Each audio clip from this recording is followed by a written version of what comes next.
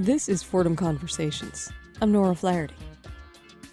For some of us, the sense of bewilderment, or rage, hits at the pump. For others, and this category includes me, it's when we receive a new phone bill featuring a mind-boggling raft of taxes, fees, and surcharges.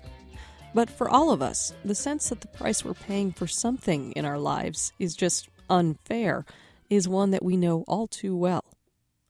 But what makes a price unfair, as opposed to just higher than we'd like? And what does it actually even mean to have a price be unfair? Sarah Maxwell says that whether we think a price is fair or not is an emotional thing, not just a simple judgment of too high or too low. She's been looking at questions of fair pricing ever since her days working in marketing in the private sector.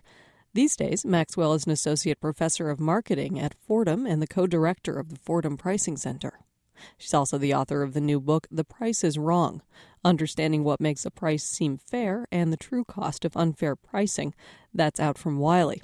We're talking with Sarah Maxwell today on Fordham Conversations. A little later on the show today, we will take a look at one example of why pricing is so complex. But first, I spoke to Maxwell in our studios about the costs of things and why they hit us in the heart the way they do. Sarah Maxwell, welcome. Thank you. Now, tell me the story that you start this book with, and then tell me why you started the book with that story. I assume you're referring to the story of the people getting gasoline at the stations near me. There are 4 stations that are very close together, right practically across the street from each other. And the one station always undercuts the other 2 by maybe 2 cents a gallon. And that station has cars lined up into the street. People are waiting to save what amounts to, well, if you got 20 gallons, you'd be saving, 40 cents? And you're waiting 10 minutes maybe to get the gasoline. And that is because people are mad. They're mad the gasoline prices are so high. Tell me more about this. Why would you, first of all, be so mad that gas prices were high? And second of all, why would you waste your time to save so little money? They're mad because it's not what they expect. And when it went over $3, that really was a threshold, and they noticed how high they were. And they're also mad because the oil companies are making outrageous profits. The head of the president of the oil company makes over $140,000 a day. The oil companies charge different prices in different areas, so everyone isn't paying the same amount. They're mad about all these things, and so they're getting back the only way they can get back, and that is by showing how angry they are by going to the low price. Why did you start the book with this story? Why is this something that seemed like emblematic of what you're trying to talk about here? Well, because it shows both sides of fairness. One is just the fairness of whether the price itself is cheap. And if the price is cheap, you usually don't even think any further. I mean, that's just fine. You go your merry way. But if the price is higher than what you expect, then you begin thinking about all the other things. You think about how much you're paying for gasoline compared to what other people are paying, or how much money the president is making. All these things suddenly become very salient, and you start saying this is unfair, and you do whatever you can do to get back. Now, I think that we would all agree that many people find gas prices to be something that's kind of fundamentally unfair in some way. But tell me, in your estimation, what makes a price fair or unfair in general? What are the rules about this? There are 2 aspects to it. One is whether it's just personally fair to you yourself, which is whether it's cheap enough. And the other is whether it adheres to the social norms of society, that we have all sorts of rules of our society, that this is the way things are supposed to be. And if they're not that way, then we say it's unfair. That equality, all men and women are created equal, and we like to pay the same price someone else pays. If someone else paying less, then we really get angry. We also think we should get what we pay for, the whole idea of value, that's considered fair. We do make adjustments for need. If someone's in need, it's okay for them to get a lower price. So we have food stamps, and we have discounts for elderly and children. You say that a fair price is one that is emotionally okay for consumers. What does that mean?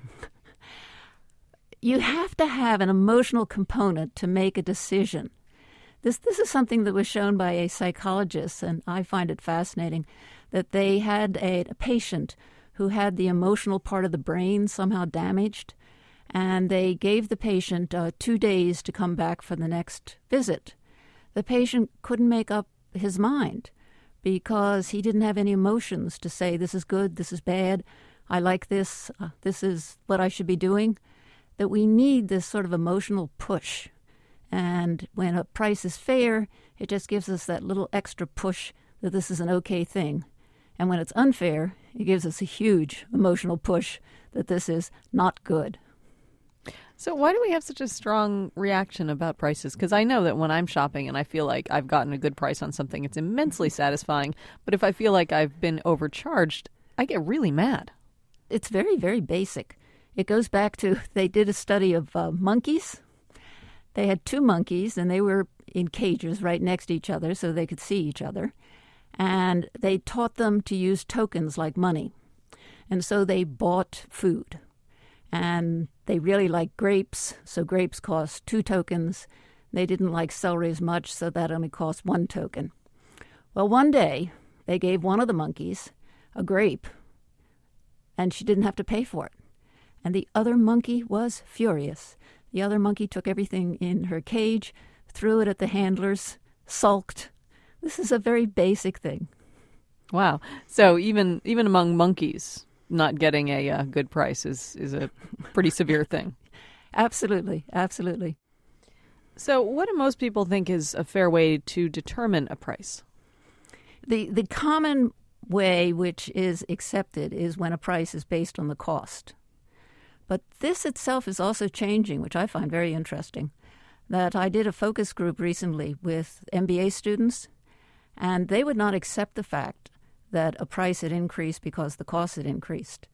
That in this day and age, you're supposed to control your suppliers. It's your problem. If your costs go up, then find some other way to bring them down. That's not my problem. Wow, so sort of a Walmart effect then. Yes, absolutely. Let's talk about our real lives. Are we paying now more for things than we used to, relative to our incomes and relative to inflation and stuff? And is that fair? And what things are we paying too much for? Certainly, we've all seen the increase in houses go up, and that now seems to be coming down. I think what we don't appreciate is how much cheaper food got, although that's starting to go up a little bit. And certainly all the electronics are amazingly cheap. That I don't think we appreciate how cheap many of our things are. Our gasoline is cheap. Compare our gasoline to Europe, it's what, half as much? I mean, it's a real bargain. Our postage stamps are a real bargain. It's a relatively cheap living here. You are listening to Fordham Conversations on WFUV 90.7 and WFUV.org. I'm Nora Flaherty. My guest on the show today is Sarah Maxwell. Maxwell is an associate professor of marketing at Fordham, and she is the co-director of the Fordham Pricing Center. She's also the author of the new book, The Price is Wrong, that's out from Wiley. In a few minutes, we'll learn a little bit more about how our efforts to be greener in our fuel choices might be driving up the costs of food. But first, let's continue with our conversation. In the book, you talk about a few specific things that seem to be priced unfairly. I'd love to talk about these individually, and also then maybe we can talk about some things that people think are priced fairly. The first unfair thing is gas, which we've already talked about a little, but let's talk a little bit about how gas is priced and why it makes people so mad. I think all along the line people get mad. The fact that OPEC has control, the whole bit of power, that if the seller has too much power, that's considered unfair because then they're in a position to take advantage of you. And we don't like that. And the fact that they have zone pricing, so they charge different amounts for the same gas in different zones. And zones are like different areas of cities? Different areas, yeah.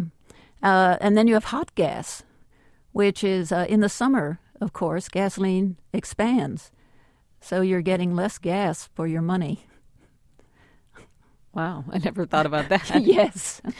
But I know that I am inclined also to some degree to take it out on my local gas station and feel like they're gouging me. I don't think the local gas station is the one really to be blamed. I think they're probably suffering as much as everyone else is suffering. So what would you do about this if you were the god of gas?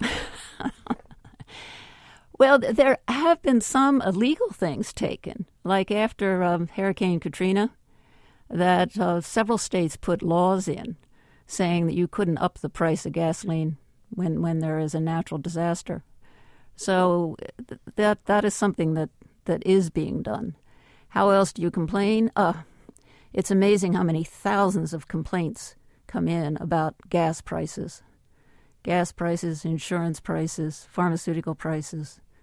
These are all unfair prices. Let's talk about printer ink.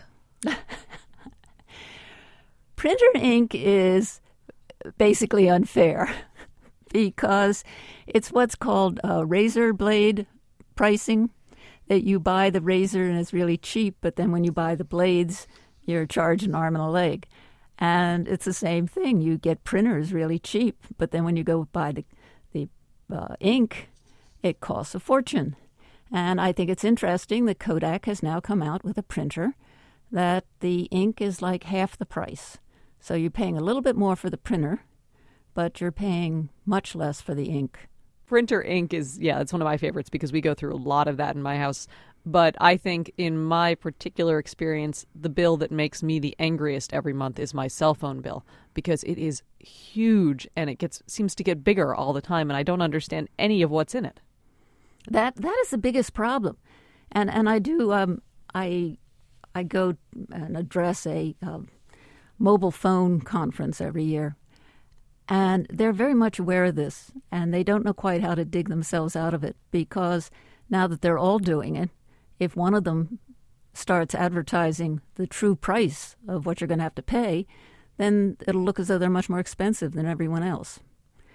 But they have all sorts of sneaky ways of getting money, which is very unfortunate. Well, I think it's something we're going to see more and more of. I think in this recessionary time, we're going to see a lot of sellers who are really forced into doing sneaky things in order to keep making the profits that they've become accustomed to, which I think is very unfortunate. Yeah, you sound more sympathetic toward these sellers than I think that I would be, because I don't think that I would say unfortunate in that scenario, and I don't think I would say that they were being forced into doing sneaky things. I would think maybe rather than unfortunate, I might say, I don't know, extortionate. But the cell phone thing is, I think, sort of a good example of something that you talk about some and that I've certainly noticed, which is just that as a consumer, I often feel this general just sense of powerlessness. What can we do about that? The whole business of power is very important in fairness. When you feel powerless, then you're really sensitized to the whole thing of whether the price is fair. If you think of students' textbooks, this is a really hot issue because they feel stuck. They have to buy them. So they feel as though the price is really unfair because they're forced into doing it. So that's a big concern. In this day and age, the consumer does have more power than they've ever had. The consumer knows more. They have more information. They have more clout. The seller is the one who is really in the worst position. But still, consumers don't feel an awful lot of power. Yeah, I can't say that I would hear that statement and just agree with it, without questioning it. I did some focus groups, and I was amazed at how powerless they felt. They just felt as though they were just under it. Well, what are some of the things that make consumers feel so powerless? I think part of it is the fact that they just don't have control of their budgets. They're so busy, they're working so hard, they really don't know where their money is going. So I think the fact that a lot of people are now going back to cash, and you have so much cash to spend in the week, and when it's gone, it's gone. This as opposed to just spending credit cards. So I think getting control of it gives people power. One thing that I think about is when I have been charged a price that I think is unfair or that I feel, is not the agreed upon price. I will try to say call, and I'll be put through to a call center, and basically I'll be on the phone. I'll be on hold for, 40 minutes, and ultimately nothing will result from this. Was there a feeling among the people that you talked to that one of the things that made prices seem so unfair was that they didn't feel they had any recourse for unfair prices? Oh, absolutely. And the mobile phone people, that came up. The fact that their bill was not right, and then when they would go complain about it, they couldn't get through to anyone. This is basically infuriating. And it's something that companies could do a much better job on. So why is all this happening? I don't think this is new. I hate to tell you. I think this has been going on for a very long time. Price is what the one person gets, the other person gives up. What the seller gets, the buyer gives up, and vice versa. So it's going to be an antagonistic relationship, no matter what you do about it. This is Fordham Conversations on WFUV 90.7 and WFUV.org. I'm Nora Flaherty. A little later this morning, it's Cityscape with George Bodarky. On today's show, George talks with author Adam Langer about his new book, Ellington Boulevard, a novel in A-flat. That's ahead at 7:30.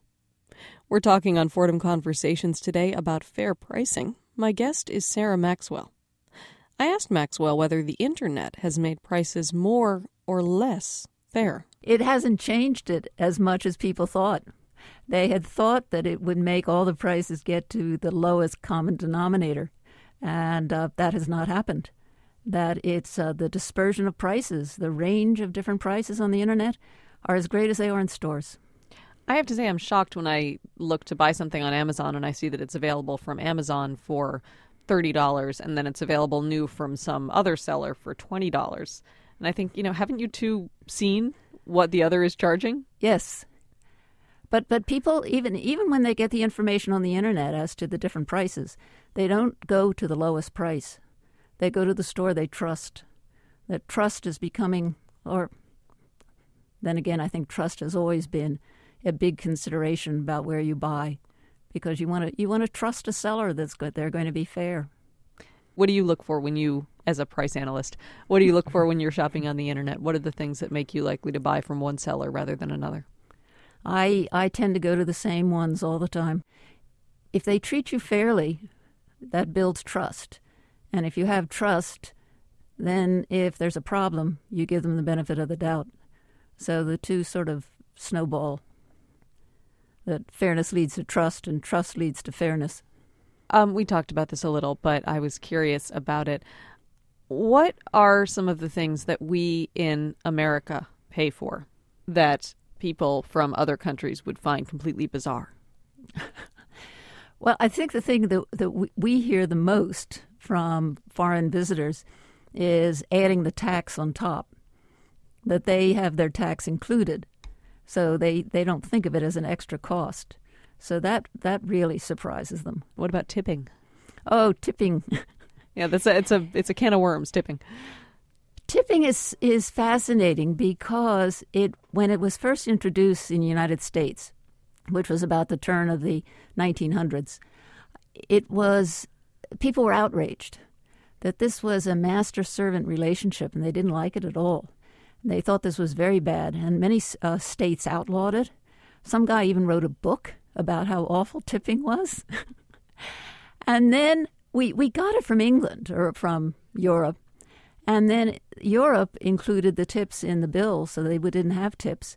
And yet tipping has become the absolute social norm here. And you ask people, and they like tipping. What do people like about tipping?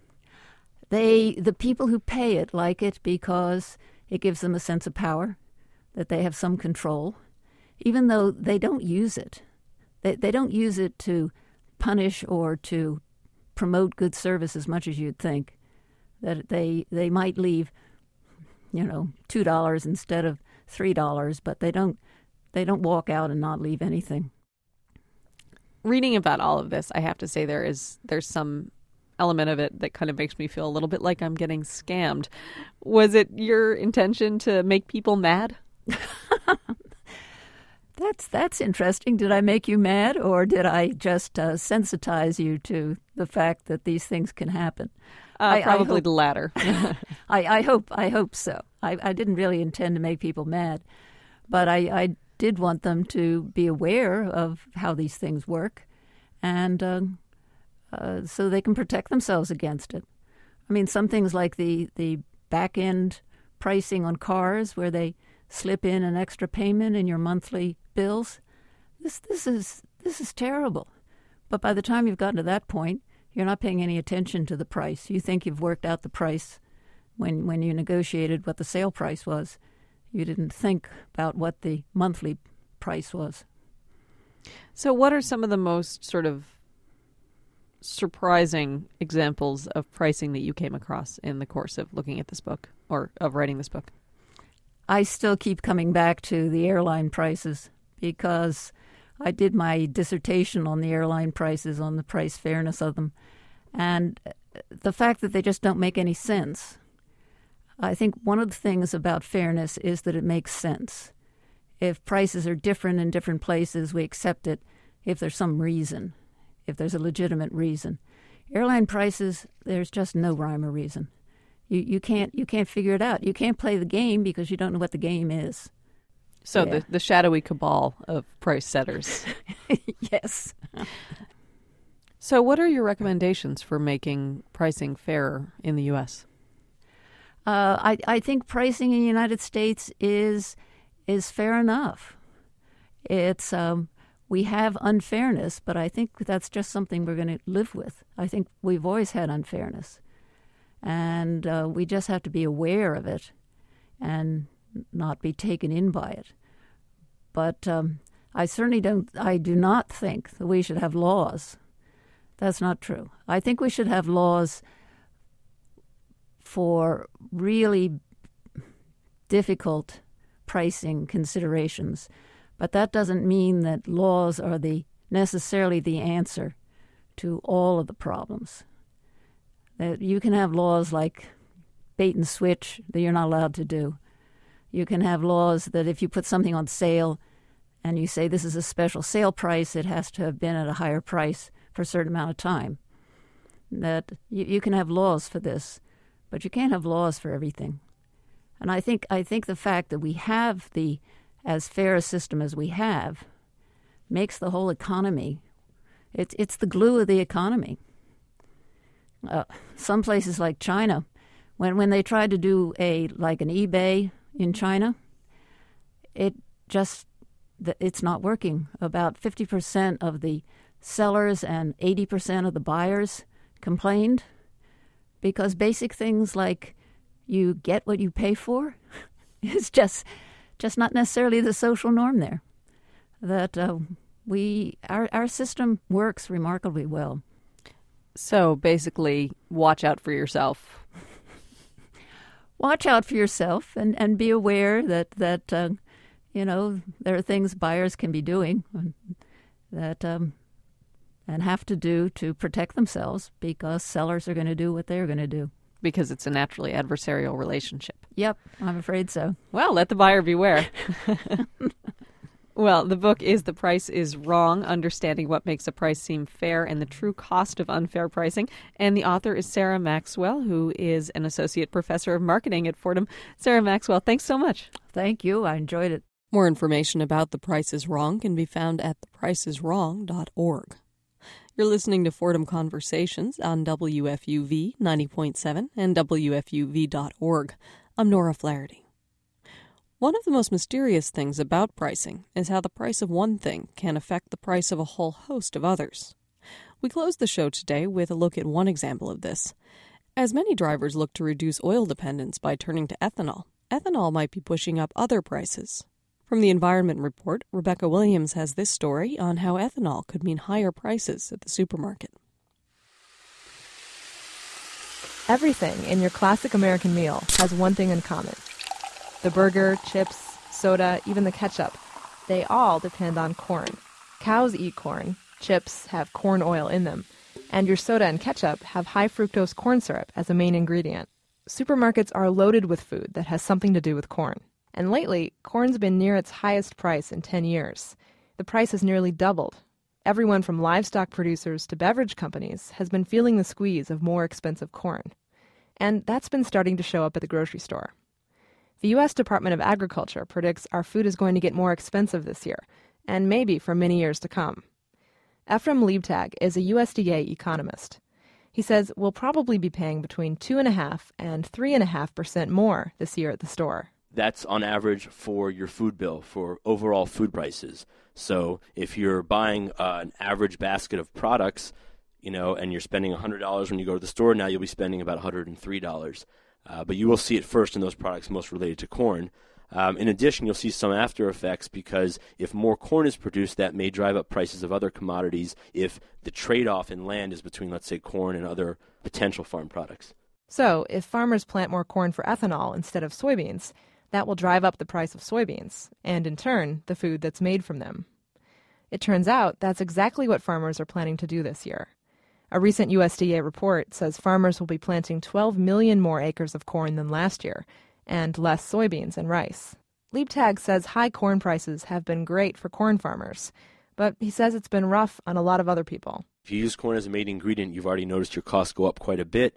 Some companies have explored the possibility of substituting or using other products, but certainly producers, livestock and poultry as well, have higher feed costs. They have to think about exactly how they're going to produce a product when one of their inputs goes up 20, 30, 50, 80% in price. Ethanol backers say it's just a matter of time before the market will adjust to more expensive corn. Bob Dineen is the president of the Renewable Fuels Association. Corn prices are indeed going up. Our own industry is paying more for the feedstock for ethanol today. But at the end of the day, as the marketplace adjusts, we will be able to grow more than sufficient grain to satisfy the country's demand for food, fuel, and fiber. And rural America will be the better for it. But others argue it won't be possible to have it all forever.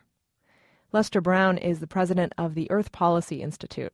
Usually in the past, rises in food prices come when we have a poor harvest somewhere in the world as a result of weather. And therefore, it's temporary. It usually lasts a year or so, and then weather comes back to normal, and we get a good harvest again.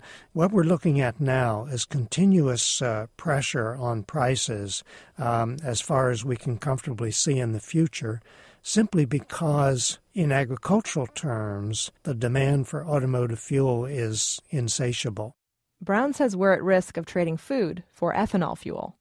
And he says it's not just going to impact food prices in the U.S. It's also going to affect food supplies worldwide, especially in developing countries. The biggest effects are actually hitting people in other countries who consume corn directly, like Mexico, for example, which has a corn-based diet. And there, the price of tortillas has gone up about 60%. Brown says many U.S. politicians have what he calls ethanol euphoria. He's called for a moratorium on licensing new ethanol plants. He wants the government to think about whether it makes sense to keep subsidizing ethanol made from corn. Many people, even some in the ethanol industry, say ethanol from corn is a limited solution. So researchers are looking for ways to make ethanol from other sources, such as woody plants like switchgrass. In the meantime, ethanol from corn is still the most viable option.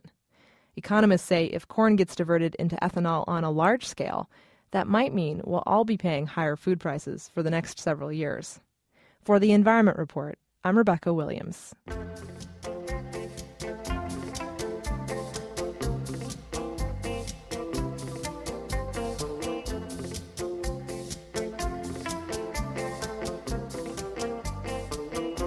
The Environment Report is a production of Michigan Radio. Support comes from the Joyce Foundation, the George Gund Foundation, and the USDA's Cooperative Extension Service. Have something to say about the Environment Report? Send email to feedback@environmentreport.org. From WFUV 90.7 and WFUV.org, this has been Fordham Conversations. The show's available as a podcast at WFUV.org, and it's in our audio archive, which you can also find on our website. If you have any comments or questions about today's show, you can email us. Our address is fordhamconversations@WFUV.org, and we would, of course, love to hear from you. I'm Nora Flaherty. Cityscape is next. Thanks for listening, and have a fabulous weekend.